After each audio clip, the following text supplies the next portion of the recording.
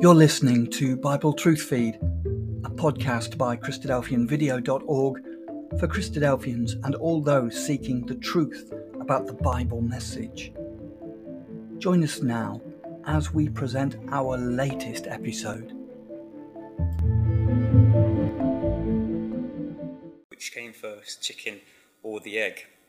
Now, of course, in many ways, it is very much just a bit of a jovial affront to this talk, I suppose, asking the question, which did come first?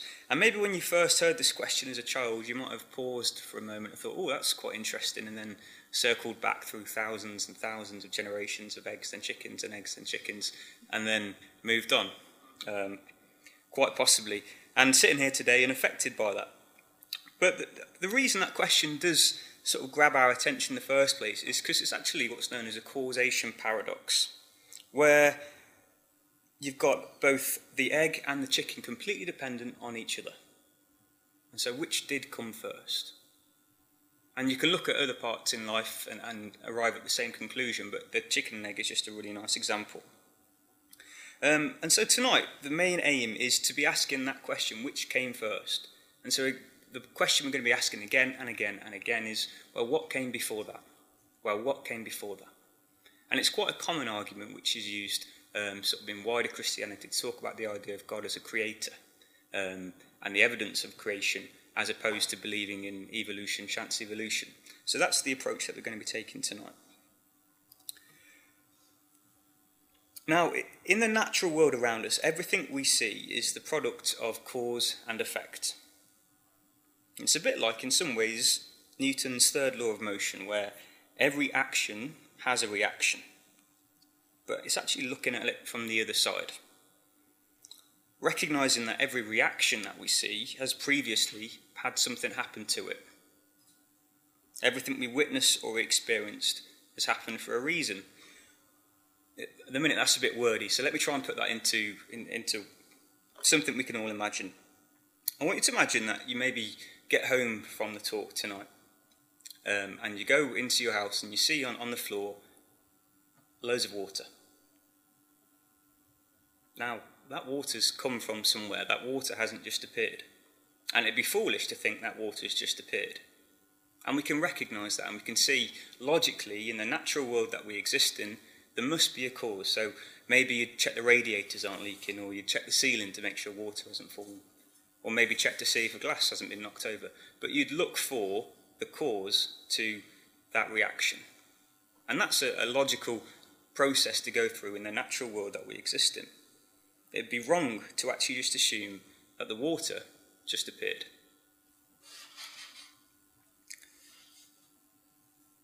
And that's the same with all things in life, with people too. Now in this picture, if we ask the question, if we see these people walking, we can ask the question, why? Why are these people walking? And we might arrive at the idea that maybe they're migrating.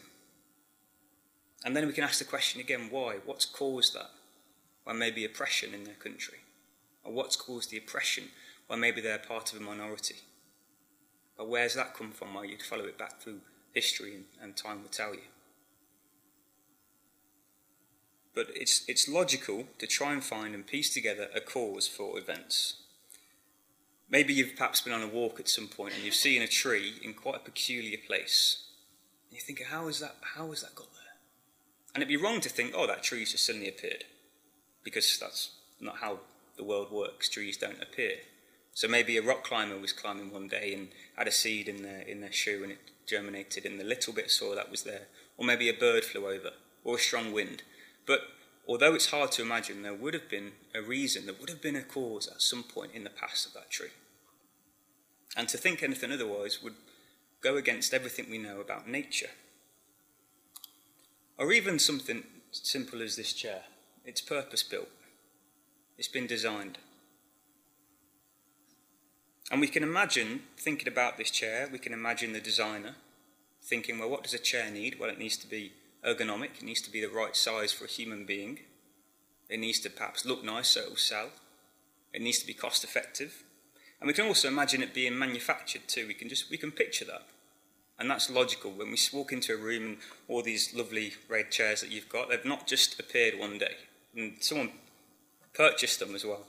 Okay, but that's a process which has gone through, and we can imagine that and we can understand that because that is nature. And occasionally we see something really, really unusual, and we find ourselves thinking, how could that have possibly happened? And we don't think, well, I can't explain how that's happened, therefore maybe it's just happened out of nowhere. We think, well, there's definitely a reason. I just can't quite comprehend that from the evidence I've got. But it still definitely happened. And that's what logic demands, that in this world everything functions within the realm of cause and effect, which makes this question, our first question today, such a fantastic question, where two interdependent objects, which cannot exist without the other, are both the cause and the effect for one another, and yet exist in the world we're in today. So how can such a thing be? Now, this is obviously not the first time this question's ever been asked, and it's question's over 2,000 years old. So Aristotle concluded that the world simply could not have had an origin because of things like the chicken and the egg. He didn't actually use the example of the chicken and egg, but because of that idea. Interdependent things relying on each other to exist. Around 2,000 years ago, Plutarch actually asked this question, which came first, the chicken or the egg, to his students as a philosophical question. He himself didn't really have an answer. He just explained that they're both completely interdependent. And the picture on the right is a 600-year-old illustration which was painted asking the same question, or so I understand. So the question, which came first, the chicken or the egg, is one which has been around for years, because it's actually a question which is much, much deeper than it first seems. Whether it would be about chicken eggs or fish eggs, maybe plant seeds, the question is really asking, how did life begin? So that's the question we're looking at today. And we're going to follow that process of just saying, well, what went before that and what went before that, until we arrive at a logical solution. But the bigger question, which is this is much part of, is, well, why did life begin? Because we don't care why chickens begin. Why did life begin? And that's the question we're looking at tonight. So now we understand the breadth of this question, we can begin to try and find some proposed solutions. So I want to spend a few minutes just going through some secular solutions, so some non-religious solutions, and then we'll move on to sort of have a look at what the Bible says. And then I'll absolutely allow you to make up your own minds based on what we've talked about. So evolutionary science can be used to present a really simple answer to this question on a very basic level. It states that land-dwelling animals were around for millions of years before chickens, so therefore the egg came first. Now it's an answer to the question, but it doesn't really answer the main question. Well, I can't skip back. The main question of why did life begin? Or even how did life begin? So it's not the answer that we're going to settle on tonight. So where did chickens come from? Where did these eggs come from? It doesn't answer the question which we need it to. But evolutionary science does propose an answer, and it proposes that a proto-chicken, a creature which was almost a chicken, mated with another almost chicken, and in turn bearing an egg which had a slight genetic mutation, which harboured the creature we now know today as a chicken. Now, the key thing is that by chance, this chicken turned out to be ever so slightly better at doing chicken-based activities, and its mutated genes were passed on to its offspring until it dominated that part of the world. So it took over the chicken world, and over thousands of years, the proto-chicken fell extinct to the more prolific animal that we have today. So, an answer using evolutionary-based science would state that the chicken egg came first. Now again, this is an answer, but it doesn't really address the wider paradox that we've been thinking about. So we'd now need to go back. We'd now need to take another step, and we've got a new question altogether. And that question is, well, which came first then, that proto-chicken or the proto-chicken's egg? If we're saying it came from a proto-chicken, the same question remains. What came first? And in fact, to get to the crux of the cause and effect dilemma, we'd need to chase this evolutionary journey of mutation and survival back into the Jurassic period and so on, until eventually you'd arrive at a single-cell organism just floating in the sea. And scientists suggest that this is sort of the evolutionary or process that happened by chance. And then eventually you'd end up with just a single-cell organism, if you went back far enough before that. And so, using our same model of asking the question, what came before that? Well, our question is, well, how did that happen? Where did that come from, this single-cell organism? And science would answer, evolutionary science would answer, well, it came from the Big Bang. A huge explosion, a release of immense energy. And it all happened billions of, about 15 billion years ago, when all matter and energy in the universe was suddenly released with great temperature and light into the ever-expanding universe that we see today, that we exist in, which slowly cooled down and stars were formed and planets were formed. Now, that's fine, but we can ask the same question again. Well, what caused the Big Bang to happen? If we pursue that same concept of cause and effect, this logical concept of the universe that we live in, what was the Big Bang's effect? Sorry, if the Big Bang was the effect, what was its cause? Now, perhaps it was some sort of chemical reaction, you could say. But what caused that? Or we could go back further and we could look at the cause behind all the matter of the universe being densely packed and preserved into a single point. Well, what put it there? Where did that come from? Now, one argument could say, oh, well, it's just always been there. It's always been there. Well, that doesn't quite add up in the natural universe, because in nature you cannot have eternity. Nothing lasts forever in nature. The idea of it always being there is in fact contrary to the idea of cause and effect, which the whole universe seems to hang on. In the end, you just arrive at the point where evolutionary scientific theory, built on natural progression, eventually gives up and says, well, it just happened, and it happened by chance. And it doesn't try to explain why it happened, or how it started. Now, we've gone on a bit of a secular journey there, and I've been quite critical, and I suppose there's no one that's able to defend that argument. But logic really, really sort of tears that argument apart. So just to recap, we've started with the chicken and the egg, and the proto-chicken, and using evolutionary logic, we followed that cause of the proto-chicken back to a single-cell organism, and then again back to the Big Bang, but eventually we get to the point where evolutionary logic can no longer provide a cause to the effect. It cannot answer the question, what started chickens in the first place, or more importantly, what started life in the first place? So we've not been able to, following this line of theory, we've not been able to answer the question, why did life begin? Let alone, how did life begin? For this question, scientific theories just have no answer. They say it's just chance and nothing in nature can explain the complexity of the universe. But as we read today, the Bible does have an answer. And so for the rest of this talk, we're going to spend some time looking at what the Bible says and breaking down different interpretations of that, and hopefully helping you all come to your own decision about what we can believe about the origin of life. So the Bible, an ancient book, but Christians claim that is the Word of God. Now that book not only records a version of events which detail the beginning of life, but at the same time isn't a recipe for recreating the world. It also explains why life exists, and it has a solution to this infinite cause and effect problem. So if you come with me to Genesis 1, which we read together at the start. And the main question we're asking is, how and why did it all begin?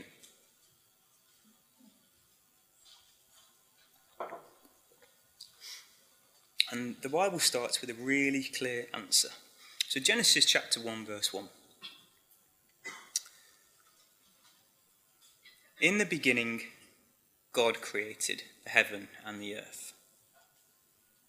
And that's kind of all we need to read right there. So the Christian teaching, Christadoufian teaching, my belief and the belief of many in this room, based solely on the Bible, not something which has been made up, but solely on this book, is that God was the creator and he was there at the beginning. Now, unlike the natural universe around us, God is not a natural being. Let me say it again. Unlike the natural universe around us, God is not a natural being. And I mean that in the sense that he is not bound by the laws of nature as we are. So we are completely bound by time. And there's so many passages which talk about the nature of God in this sense, but this is a lovely one in Psalm 90. And it just says, on the topic of creation and God, before the mountains were brought forth, or ever you had formed the earth and the world, from everlasting to everlasting, you are God.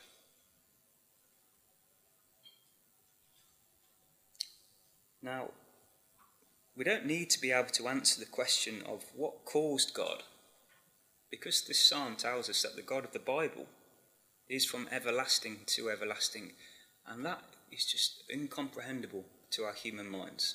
It's beyond the natural world that we live in. Because in the natural world, nothing can be eternal. You cannot have particles sitting there forever until one day something happened. But this is not a problem, this argument. It's not a problem for people who see God as a creator, because he does not claim to be natural in this sense. This is the picture that humans are left with when it comes to thinking about the God of the Bible, that he is above all nature. So unlike the question, what caused the Big Bang, believers in the Bible have no need to answer the question, what caused God, because he does not claim to be bound by time. So when we read in the beginning, here in our chapter, in the beginning God created the heavens and the earth, it's not talking about the beginning of God there, because God is described as having no beginning, he's everlasting, eternal. Instead, it's speaking about the beginning of the living world, and all the information that human beings need to know.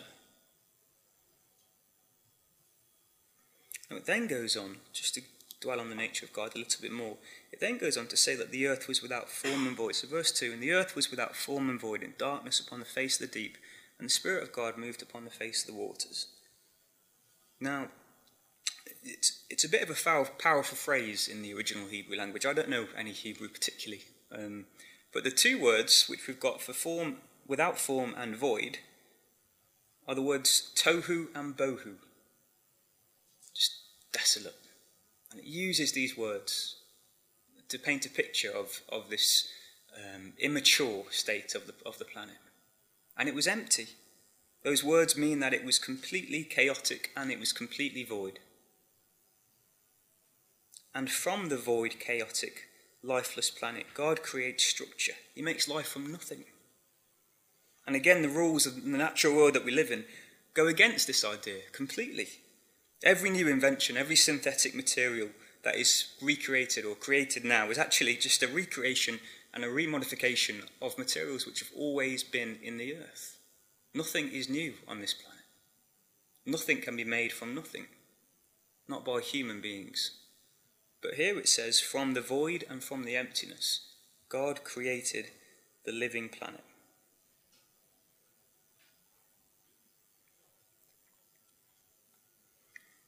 And then we will just jump over these quite quickly, and we'll come back to a couple of pieces to help with our argument. But we looked, and what was read for us was the clear 6 days in chapter 1, and then there's the third day, which is the seventh day, which is presented in chapter 2. And we've got the division of light and dark to start, division of the sea and the sky, dry land brought out of the sea, and plant life created. We then move on to a bit of a second section. So to hold the light that was made, you have the sun, the moon, and the stars created. To fill the sea which was made, and the sky which was made, God created fish and birds. To fill the dry land, God created animals and human beings. And then we didn't read it, but if we carried on reading chapter 2, we would have seen that on the seventh day God rested from what he'd done. Now, as well as being eternal, in the Bible, the God of the Bible is presented as being all-powerful. So omnipotent in that sense, able to make things from nothing. And in like manner, able to make things however he wanted to make things. He chose 7 days to establish a pattern for the Hebrew people of old in the Old Testament, resting on the seventh day of the week, which mostly we follow today. Painting a picture of a creator which established a world of structure right from the start. Even in creation, structure was there. God is not a God of chaos. Now, he could, of course, have created the whole world in a blink of an eye. He could, of course, have created the world billions of years ago and then slowly, gradually evolved it over time. But the record that is in the Bible, and the record which is you can't argue with in the Bible, is that it says it was made here in this pattern, in this structure, over 7 days. Roughly around 6,000 years ago is what's presented. Now, it's not really our topic for tonight, but it also wouldn't be fair not to mention that there's many, many different theories which try to marry evolutionary science and Big Bang theories with what the Bible says. So on the screen I've got up in front of you, on the furthest left is the creation of life with the absence of God. So life starting. Now, we've already talked about that idea and sort of dismissed the idea that for it to start in the first place, this doesn't really make sense. It isn't logically not possible. But then on the right-hand side, the far right, is the idea that is presented word for word. I guess a fundamentalist approach, it would be called reading Genesis as fact. So each day was a 24-hour period. So with naturalism being the absence of a supernatural being, everything begins with chance. And the problem with this, as we talked about, the chicken and egg paradox. If life is the effect, what was the cause? And we've seen that. Logically, it just doesn't quite add up. So just briefly, just working across, theistic evolution A, I've called it. I'm sure it's got a much more scientific name. Is the view generally that sees God as a bit of a kickstarter, but then there's no play in evolution. So maybe he started the Big Bang in the first place, but it's really important that everything's chance and everything's still evolving at chance. That's viewpoint A. And that fixes the problem of the cause and effect issue, with life starting in the first place, or the Big Bang starting in the first place. However, the problem with this theory is that God is presented as being present in life and having a purpose with the world, so it'd be quite difficult to believe that the God recorded in the Bible would be comfortable leaving everything up to chance. As we've seen, he's presented as a God of structure. I just wanted to notice a couple of things from the Genesis chapter that we read.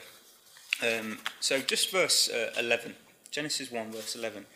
And it says, "And God said, let the earth bring forth grass and herb yielding seed, and the fruit tree yielding fruit." And this is the bit I want to focus on. And it says clearly, after his kind, whose seed is in itself upon the earth. And it was so. Verse 12 said the same. The earth brought forth grass and herb yielding seed after his kind, and the tree yielding fruit whose seed was in itself after his kind. So specifically within the parameters of that tree, of that plant. And it says the same thing about the animals. Verse 21, "And God created great whales and every living creature that moveth, which the waters brought forth abundantly after their kind, and every winged fowl after his kind. And God saw that it was good." And we see it later on as well, verse 24, talking about the living creatures, and God said, "Let the earth bring forth a living creature after his kind, cattle and creeping things, and beasts of the earth after his kind." And it was so.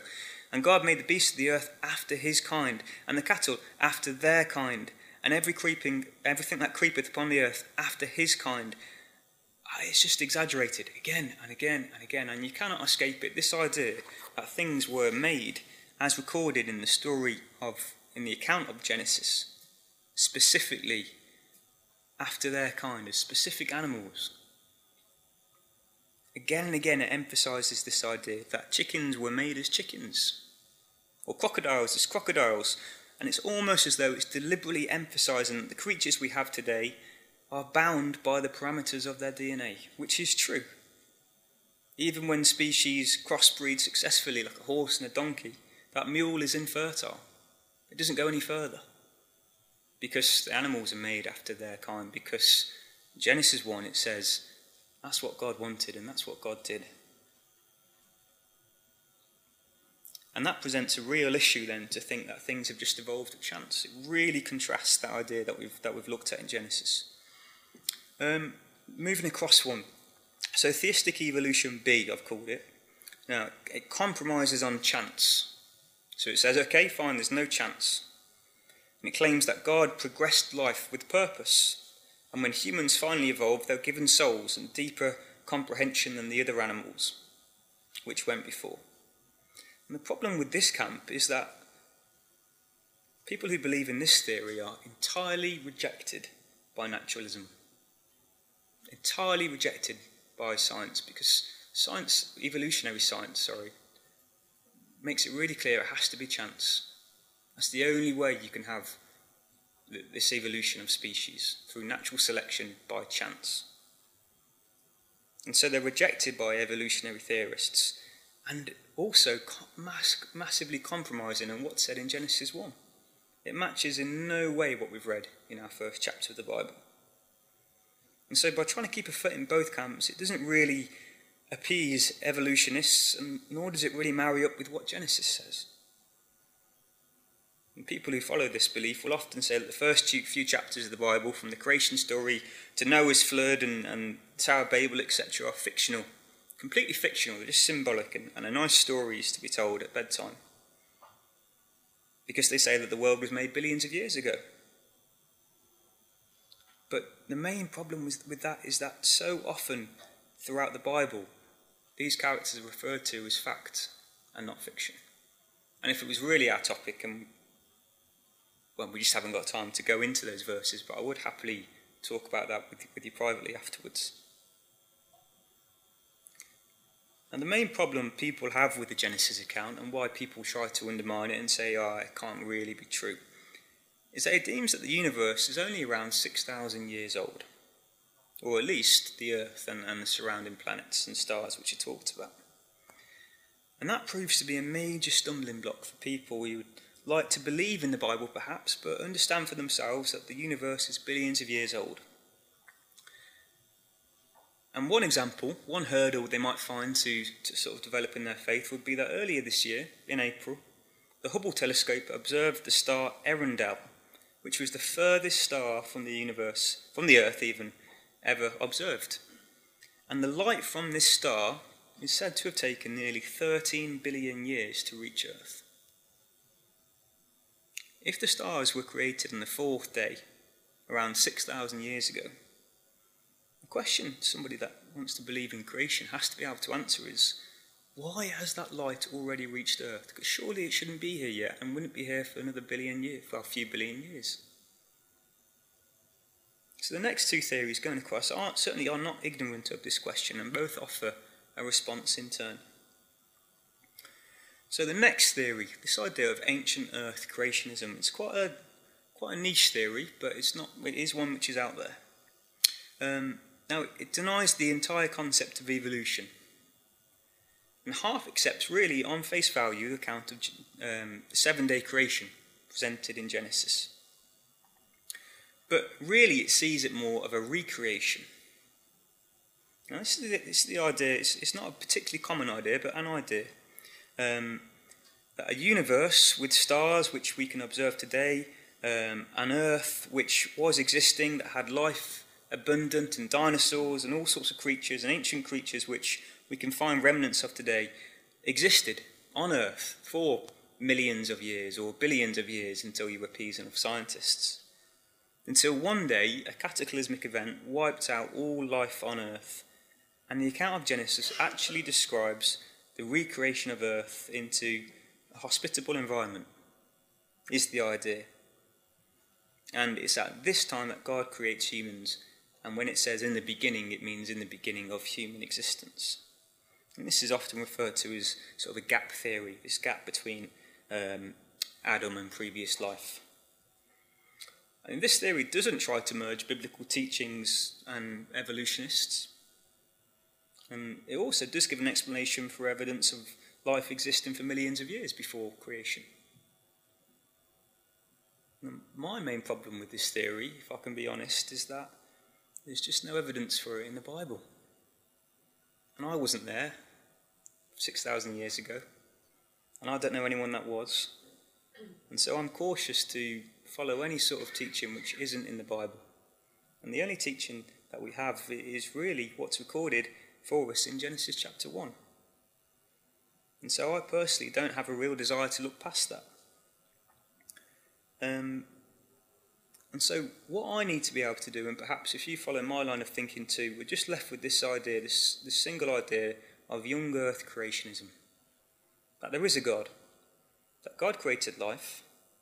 Life was made mature around 6,000 years ago, and human life began with Adam and Eve. And if you're following that trail of thought, and that's where your mind sits, you've got to be able to answer the question, why is it that we can pop down south to the beaches in Dorset, and we can find extinct creatures which are supposedly millions of years old? And maybe answer the question, why are there millions of gallons of fossil fuels in the earth if it is only 6,000 years old, when it takes much longer for this fuel to form? Why are there mountains on the earth? Why are there canyons, freshwater lakes from ice ages if the world isn't that old? And I think we've got all the information that we need in Genesis. I'll explain why that's up in a second. Genesis chapter 1, verse 20.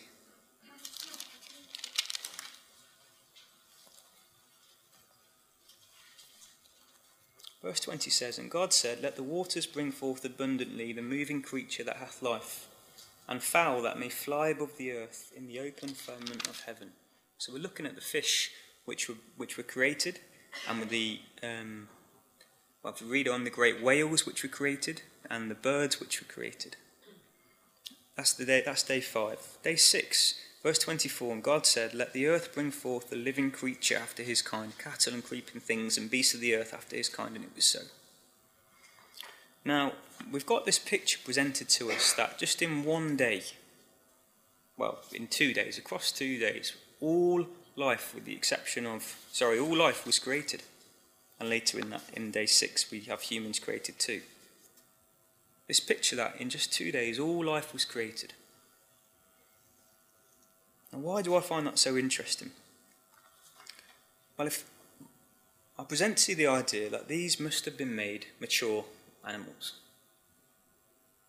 And the reason I say that is because the picture on the screen is an orangutan. And an orangutan, the interesting fact about orangutans is that it is the animal which is dependent on its mother for the longest period of time outside of human beings. A baby orangutan cannot exist on its own until it is 6 years old. Now, because we can look around the world and we can see orangutans existing, although there's concern about their species at the minute, isn't there?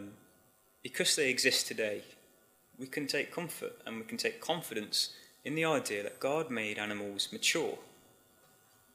And in the same way, Adam is presented as being mature too. If we were to have a look, and where are we for Adam? Verse 26, 27. 27, "So God created man in his own image. In the image of God created he him, male and female created he them. And God blessed them, and God said unto them, Be fruitful and multiply, replenish the earth, subdue it, and have dominion over the fish of the sea, over the fowl of the air, and over every living thing that moveth upon the earth." I don't know who the youngest person that you have at rugby is, but if you were to say to them that you're going to have dominion over the earth, they're not going to have a clue. And they're not going to be able to exist on their own. So Adam could not have been created as a baby. And so equally, if we just flip, I can't flip back, can I flip back? If we come back, a mountain would have been made mature as a mountain. Although a mountain would take years to develop, and a canyon. The Grand Canyon here in America is thought to have taken thousands and thousands of years to have eroded until it gets to the base rock down below. But like orangutans, those features would have been made mature. In fact, if the world was made immature, so animals as babies, plants then as saplings, the animals which existed dependently from birth would still not survive, as there'd been no mature vegetation for them to eat, as they'd only been planted 2 days prior. And so surely if we follow this idea that what is presented in Genesis is literal, the world has to have been made mature. And then Adam and Eve too, I jumped ahead. So I think the picture that we have is that animals would have been thriving in Genesis. Genesis 1, right at day 7, everything complete. Trees would be towering. Fully functioning ecosystems. And therefore, if we take that logic, then we take the logic to wider than just the planet. We can look at the stars and say, well, the stars would have been made as though they'd always been shining.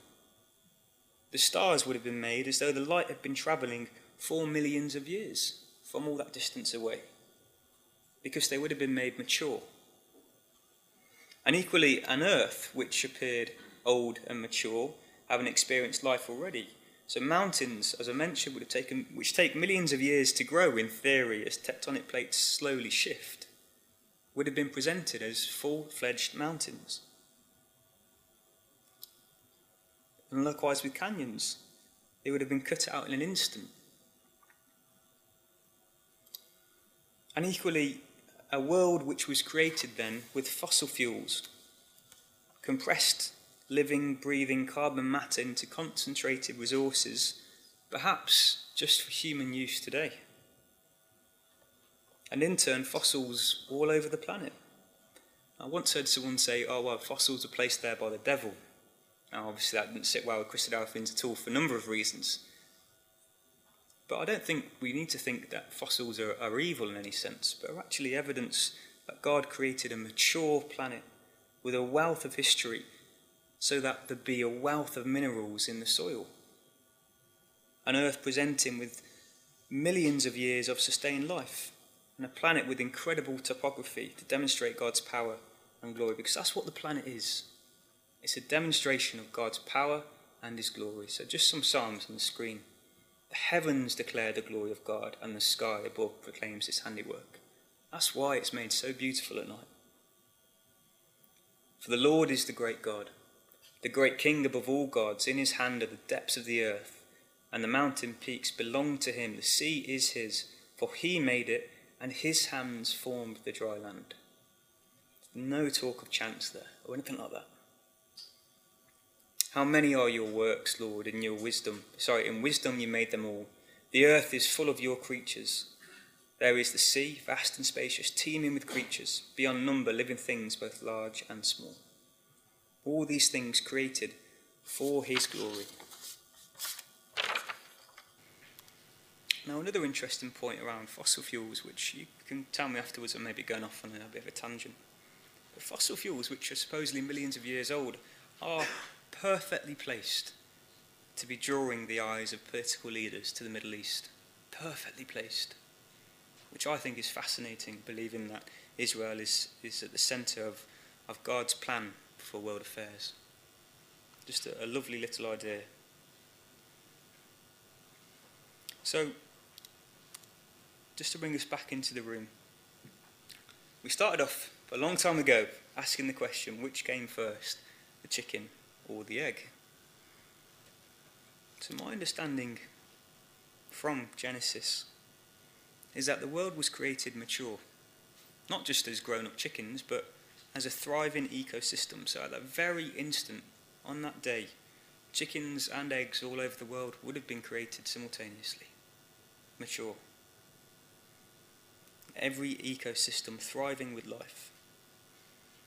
So I believe, based on Genesis 1 and sort of understanding the wider picture of the Bible, that God made perhaps millions of chickens and chicks, hatchlings and their eggs all at once. He filled the world with life, as though it had been there for millions of years, to bring him glory. And the broader question which we were trying to look at was, why was life created in the first place? And this is to finish. In Numbers 14, God revealed to Moses his purpose with the earth. The whole purpose of creation, it says, was so that God could one day be glorified fully. That humankind in its entirety would recognise God as the creator and then come to worship him. And that is completely different to the theory of naturalism. That chance evolution leading to chance existence on an average planet in a small solar system floating aimlessly through an eternal universe is very different to what the Bible teaches. Because it says that actually, it says the earth is special and that it's chosen. And it actually implies that sort of the whole universe and the whole earth was created simply to cater for carefully designed human life that could choose to give God glory. And that then places you and I at the centre of God's universe. And that leads us all with a calling which we all have opportunity to respond to. Thank you.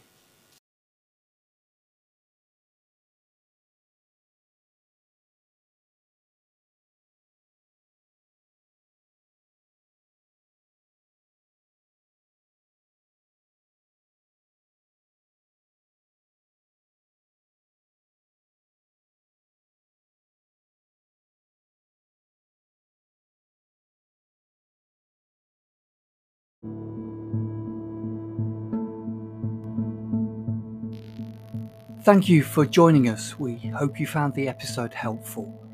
Don't forget, most of these episodes are also available as videos on our video channel, cdvideo.org. So head over and take a look. If you have any comments or questions or suggestions, please get in touch or leave us a voice message. We love to hear your feedback. You can email us at btf@cdvideo.org. If you enjoyed the episode, then please share it with others. Until next time, may God bless you in your studies and your walk towards God's kingdom. Amen.